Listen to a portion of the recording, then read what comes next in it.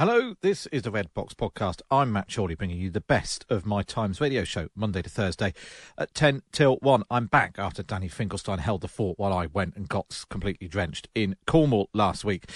And because it was a bank holiday Monday, we thought we'd have a bit of fun on the show today and ask the question, who's the best PM we never had?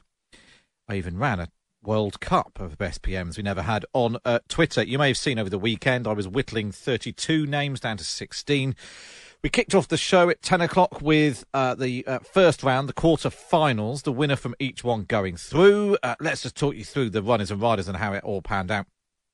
Quarter-final number 1, David Miliband, Ken Clarke, Alan Johnson and Dennis Healey. Ken Clarke came top there with 39% of the vote. In quarter-final number 2, Charles Kennedy came top with 35% of the vote, beating Barbara Castle, Roy Jenkins and Michael Portillo. Now, of course, Times Radio colleague Michael Portillo. In quarter-final 3, it was Tony Benn, Jeremy Corbyn, Neil Kinnock and John Smith. John Smith took a huge lead to start with until some Corbynistas discovered the whole business happening on Twitter. Jeremy Corbyn, in the end, came top, 46%, beating John Smith on 37%. Tony Benn on 9% and Neil Kinnock on just 8%. And in the final quarter-final, it was much closer. Paddy Ashdown came top with 31%, just ahead of Mo Murnham on 28%, Robin Cook 22% and Ed Miliband on just 19%, which created two semi-finals. It was all played out again. Ken Clarke losing out to Charles Kennedy. Charles Kennedy winning with 53% of the vote in the first semi-final. The second semi-final, we were denied an all-Lib Dem final. Jeremy Corbyn, 54%. Paddy Ashdown, 46%. Almost 10,000 people voting in that one in just under an hour, which meant we had a final of Charles Kennedy and Jeremy Corbyn. You'll have to wait till the end of the episode to find out what happened. But we thought this was a good excuse to find out what it actually takes to become Prime Minister and who really was up to the job of doing the job, but never quite got to number 10. So I spoke to Sir Anthony Seldon, author of several books, we think 5, possibly 6 books about Prime Ministers and their time in Downing Street, and Steve Richards, journalist, who's got a book out about precisely this, Prime Ministers from Wilson to Johnson. He's also, he revealed, writing a book on the best Prime Ministers we've never had. A perfect booking, if you like. So this is what happened when I spoke to Anthony Seldon and Steve Richards. Let's start with you, Anthony. What is it that we think makes a good Prime Minister? Well, what we think might not be what actually does take a good Prime Minister. So what you need is passion to achieve something with the ability to bring that off. And then you need factors like a benign economy, and you need a decent majority behind you, and you need a relatively united party. And if those mix of 5 things are all positive, then you stand a chance of being a good Prime Minister. But look, far more Prime Ministers since 45 have failed than been successes, or at least they've been disappointments compared to the potential that they had. So those 5 things, Matt. What about for you, Steve? What makes a good Prime Minister for you?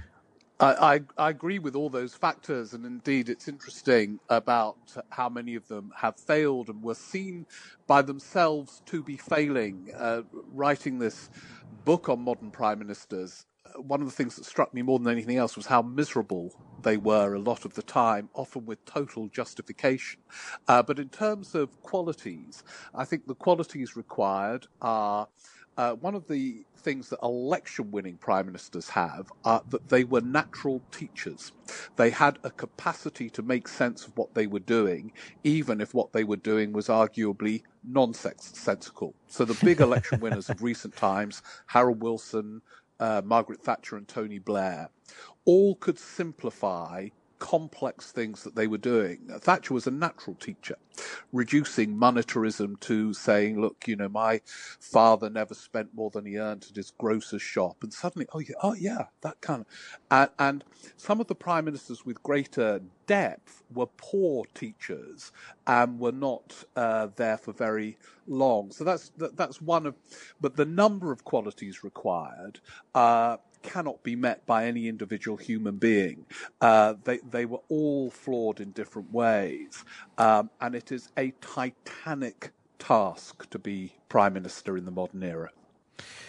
Is that a particular thing, Steve, that in the modern era there's so much more pressure? The sort of 24/7 rolling news thing is obviously a well-known sort of cliche now almost, but is it just an impossible job to do well now that you arrive in sunshine into applause from your colleagues and it's all downhill from there? More or less.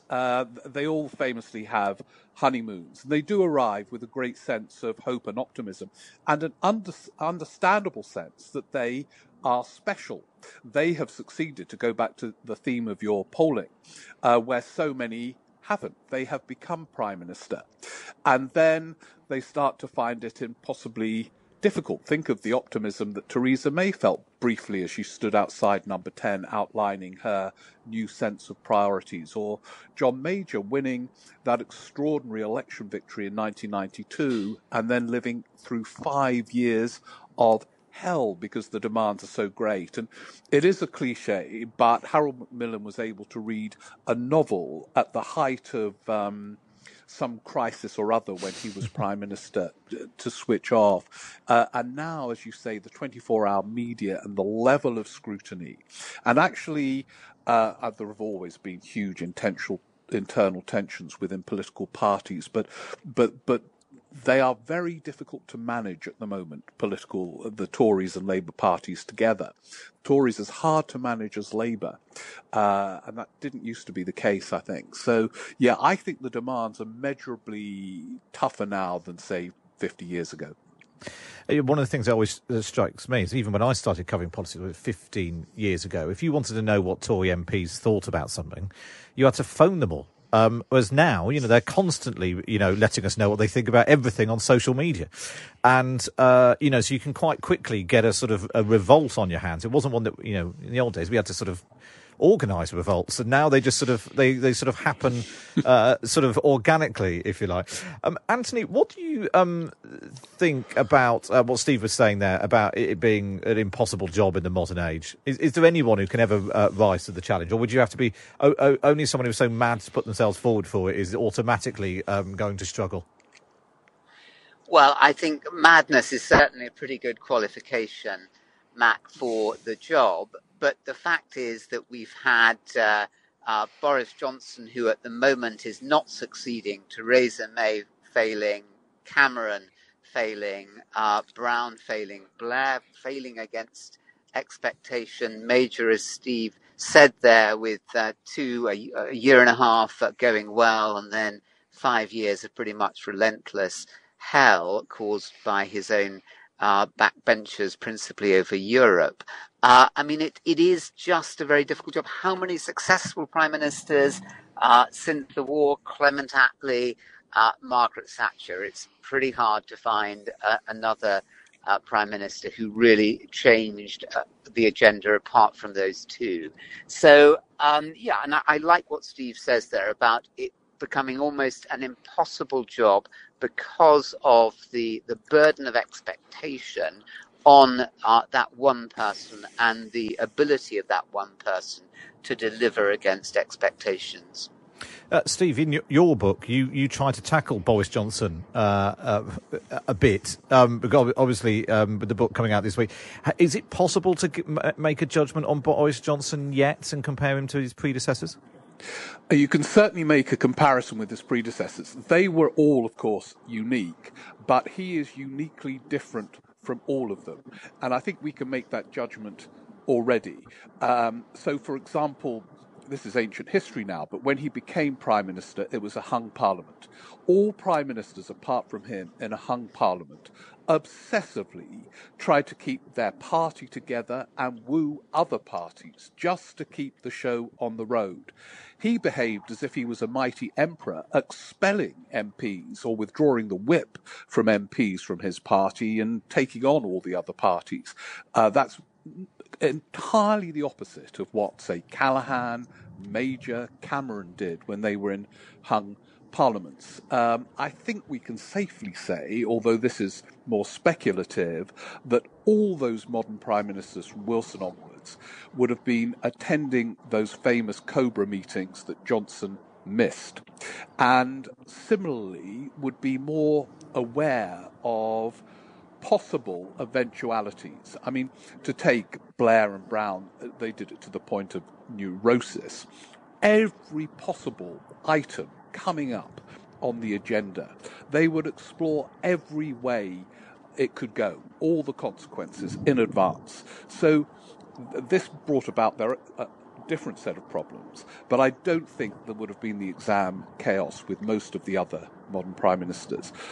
Johnson's technique seems to be to stick to something, however precarious it is, until he has to change, and then he changes suddenly. Now, so I think we're in the hands of an entirely different type of figure than any of those that have gone since the 1960s. And Anthony, when you're come to write your books, looking back on premierships, do you wait until it's over, or are you sort of gathering material all the time, just in case it all comes to an end a bit early?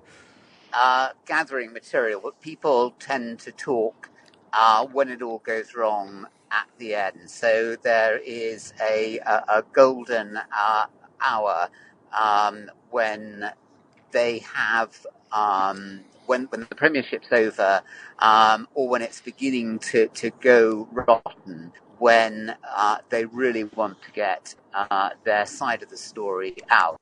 I always worry most about those people who most want to talk to me, because they will have the most biased account themselves. But then you just do need a bit of time to stand back and think. So, thinking about what difference did the Gordon Brown premiership make? And his one major achievement was in something that was not foreseen when he took over from Tony Blair in 2007, namely the global financial crisis, which he handled really well. But as for forwarding his economic and social agenda, well, not so much. So you do need a bit of time to stand back and just reflect a bit. But pretty much we know most of the truths about a premiership when it's over now. That wasn't the case when I first started writing 40 years ago. It was in the same way you were talking about Tory MP Steve was talking about them tweeting. We know what they're going to be saying. So people are now much more open. And, even civil servants, there's a culture whereby they can talk in a way that there wasn't before. If you like what you're hearing, you can listen to the whole of my Times Radio show. Either listen back on the Times Radio app, or you can listen live Monday to Thursday, 10 till 1. We'll have more on the episode after this.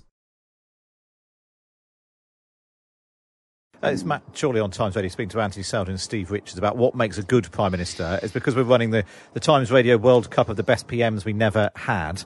As things currently stand in the semi-final on Twitter, Ken Clarke is on 52%, Charles Kenny is on 48%. There's been, about 1,000 votes in that one. 1,600 votes so far in semi-final 2, where Jeremy Corbyn and Paddy Ashton are now neck and neck with 50% of the vote each. I mean, somebody's asking why on earth I bothered doing this when it was obvious what was going to happen. But let's park the Jeremy Corbyn thing for a moment, because that's clearly playing out. I mean, it's interesting that Ken Clarke, Charles Kennedy, Jeremy Corbyn and Paddy Ashton are all relatively recent in the mind. That recency bias obviously plays a part in this, Steve. Yeah, it does. Funnily enough, my next book is going to be exactly this, the Prime Ministers we never had. But I think I'm going to put qualification in that they have to have had a serious chance of being Prime Minister, because then it becomes really interesting as to why they didn't become Prime Minister. And some of those in your nerve-shredding semi-finals don't meet that category. Paddy Ashdown and Charles Kennedy were never going to be Prime Minister. You could argue they would have been great, but that's a different thing. So they never would have been.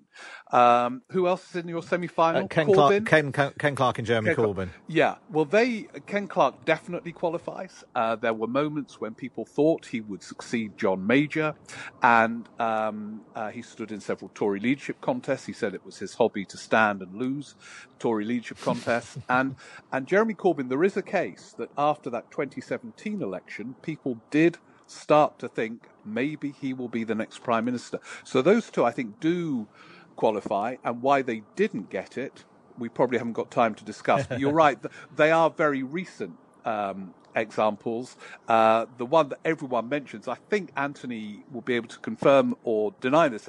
I think Rab Butler was the one, whenever his name's mentioned, it's always, the Prime Minister we never had. And that's when this phrase first started. Is that right, Anthony, with Rab Butler? Absolutely right. But I would go, Matt, for three people who are not on your list. Excellent. Two of whom, like Rab Butler, were Chancellors of the Exchequer. And that is Hugh Gaitskell, who would have become Prime Minister, presumably in 1964, had he not died. So that's another qualification, Steve, for your list, to be alive. I mean, that really. Yes. We can ask questions about some of the prime ministers we've had, but it seems to be a probable qualification.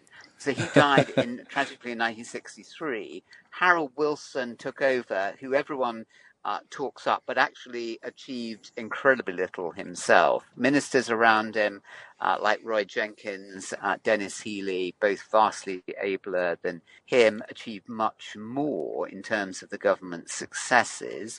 So certainly Hugh Gaitskell would have been a magnificent Labour leader, far more in the mould of Clement Attlee than hapless, weaving, overly political Harold Wilson, underly principled. And then I go for another Chancellor, Ian MacLeod, again, died, pretty serious blow to your prospects. Died in 1971. It's not doing well, am I? But the Tory, who is so much, I mean, who can't love Ken Clarke? But a much better candidate was Hezza. I mean, Hezza, had the charisma and the ambition and the ideas across the waterfront. Too many prime ministers get into number 10, driven by ambition, without a clue about what they really want to do. I mean, Theresa May, for example, really. Her ideas were Nick Timothy's and Fiona Hill's. They were not her ideas. She didn't have an idea. By the time Gordon Brown became Prime Minister in 2007, they were pretty much over. So he had that charisma, the energy, the passion, the ability to bring people on side, and the ideas across the waterfront that you need to have to be a successful Prime Minister. And by the way, Matt, if I could just say, some of the best prime ministers did become prime ministers, but became prime ministers too late, so that they were pretty much burnt out. I mean, Gordon Brown, if he'd taken over in 1997, would have been a very different prime minister to how he was 10 years later. Anthony Eden, classically, in 1955, having waited for 17 years, burnt out. And we've got to ask questions about Boris Johnson. Had he become Prime Minister in 2016, would have got Britain out of Europe much earlier and with far more energy, perhaps, than he's had. So another category. Yeah, and I suppose one of the things that struck me coming up with the original list was the numbers of people who had always been. There were some people who, like Ken Clarke, constantly throwing their hat in the ring, only for someone to come along and throw it back at them again repeatedly. And then you've got your David Miliband, constantly waiting for the right moment. He didn't move against Gordon Brown. He then, assumed it was going to be in the bag with his brother. Alan Johnson was another one. He talked about running when Tony Blair stepped down. He talked about running when Gordon Brown stepped down. Actually, sometimes one of the qualifications is just having a bit of gumption and a bit of get up and go to go for it and to not be, waiting for the right moment, Steve. You're absolutely right. And you've given, I think, one of the solutions to the mystery as to why some of these people do not become Prime Minister. For this book I'm writing at the moment, I've just done one on a chapter on Roy Jenkins. And as Anthony says, he was a bigger figure than Wilson. So why did he not become Prime Minister? And in Jenkins' memoir, he reflects that he was just not ruthless enough. There were moments when he could have made a move, and for various reasons he chose not to do it. And that explains partly why David Miliband is one of these prime ministers we never had. There were moments, but with a big qualification coming up, there were moments when a lot of people thought that he would make his move against Gordon Brown and become Labour Prime Minister, and at moments he encouraged people to think that he would, and then he didn't do it. And you compare it, and Jenkins compares himself to Thatcher, who made her move against Heath with an absolute determined ruthlessness. And that's one of the qualifications you need to be a Prime Minister, rather than a Prime Minister we never had. By the way, if Miliband had made a move against Gordon Brown, there's absolutely no guarantee it would have succeeded, which is one of the reasons that stopped him from doing it. But you do need an absolute brutal ruthlessness if you want to get the crown. And that's always struck me that both David Cameron and Nick Clegg, they went for it when they were young, and it should have been someone else's go. And actually, sometimes just that sort of the sort of slight steel running through them of just, no, I'm going to go for it. It might not work. And William Hague was the same. Yeah. But go for it and see how things actually end up panning out. Yeah. Can we talk briefly about John Smith? Because one of the interesting conversations coming out of the poll I was doing over the weekend was some people said, "Oh, love John Smith. He's very much the one that got away."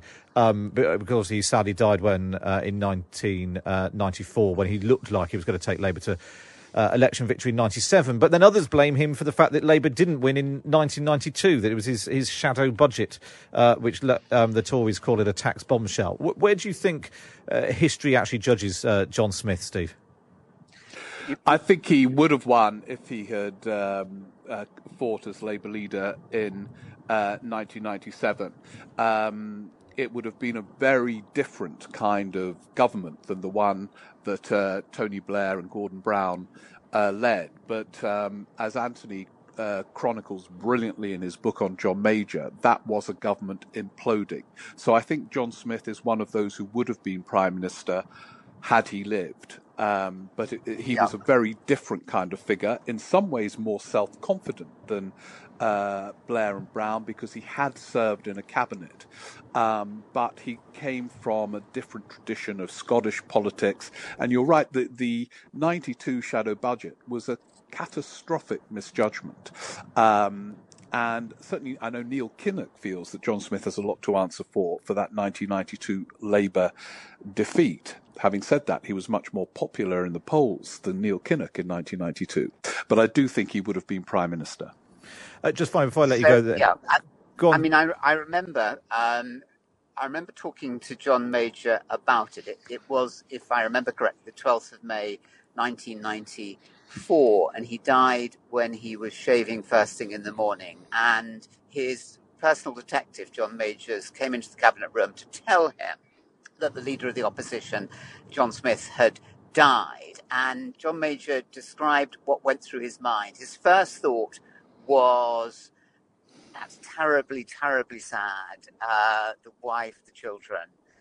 And then a moment later, another thought was, oh my goodness, that's going to mean Tony Blair. And so even I think, at that moment, that shows in a way something about Major, but something about the politics at the time, and how even in May 94, Blair was such a formidable figure, like Harold Wilson was, who in many ways was a much more effective leader of the opposition between 63 and 64 than he was a prime minister. And I think John Smith had more gravitas. I mean, the significant charge against Tony Blair, that Andrew Adonis in his authorised biography is going to have to tackle is, where was the gravitas? Where was the maturity? Great to be the youngest prime minister for 170 years, but did he have the seriousness that you need to have, that gravitas, to be prime minister of a unified country? I've a huge loss, John Smith. Just before I let you both go, a single name this time. Anthony, the best PM we never had? Wow! Gateskill. Gateskill. Steve? I'm going to do the one that would have changed the course of history over the last 40 years. I think if Heseltine had become Prime Minister in November 1990, we would probably still be in the European Union now. So that was Anthony Selden and Steve Richards speaking to me on Times Radio. Now, the news I know you've been waiting for. Who came top in the Times Radio World Cup of Best PMs we never had? With 58% of the vote, 12,300 votes cast in total, with 58% of the vote, Jeremy Corbyn. Charles Kennedy managing only 42% of the vote. And my Twitter mentions have gone into total meltdown. People absolutely furious that I ran a poll in which their mate Jeremy Corbyn came top. Make of that what you will. People get incredibly cross about things that happen on social media, even if, Anyway, if you want to stay in touch with us, you can always follow me on Twitter, @Matt Chorley, or @Times Radio to get the latest news on what's happening on the programme. Hi, this is Craig Robinson from Ways to Win, and support for this podcast comes from Invesco QQQ. The future isn't scary. Not realizing its potential, however, could be. Just like on the recruiting trail, I've seen potential come in many forms as a coach. Learn more at Invesco.com/QQQ. Let's rethink possibility. Invesco Distributors, Inc.